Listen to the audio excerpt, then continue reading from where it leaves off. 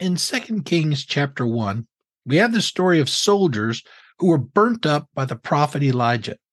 They didn't know how to make an appeal to a higher authority. But the last soldier came and pleaded with Elijah. His life was spared. Whenever we talk about submitting to a higher authority, parents, managers, coaches, or even umpires, it doesn't mean that you cannot disagree with them. It does not mean that you have to completely sell out and cannot ever disagree. You can respect a person and at the same time disagree or challenge a person in authority. Here are a couple of things that can help you appeal to a higher authority and be successful.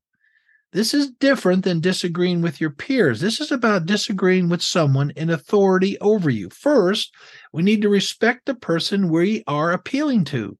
Do we honor them? How can we tell? Whenever you speak of them, do you speak well of them, or do you constantly talk about how bad they are?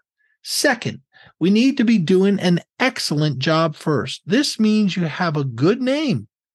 You should have a track record of doing a good job, someone who's dependable and trustworthy. Third, we must decide beforehand what we will do if our appeal is rejected. We still need to be submissive and honor the person. We must believe they're placed in our lives by God, and this specific situation has a purpose, so we will do it cheerfully. I used to tell this to my children whenever I asked them to do something they didn't want to do. Go do it first, do it well, then come and talk to me.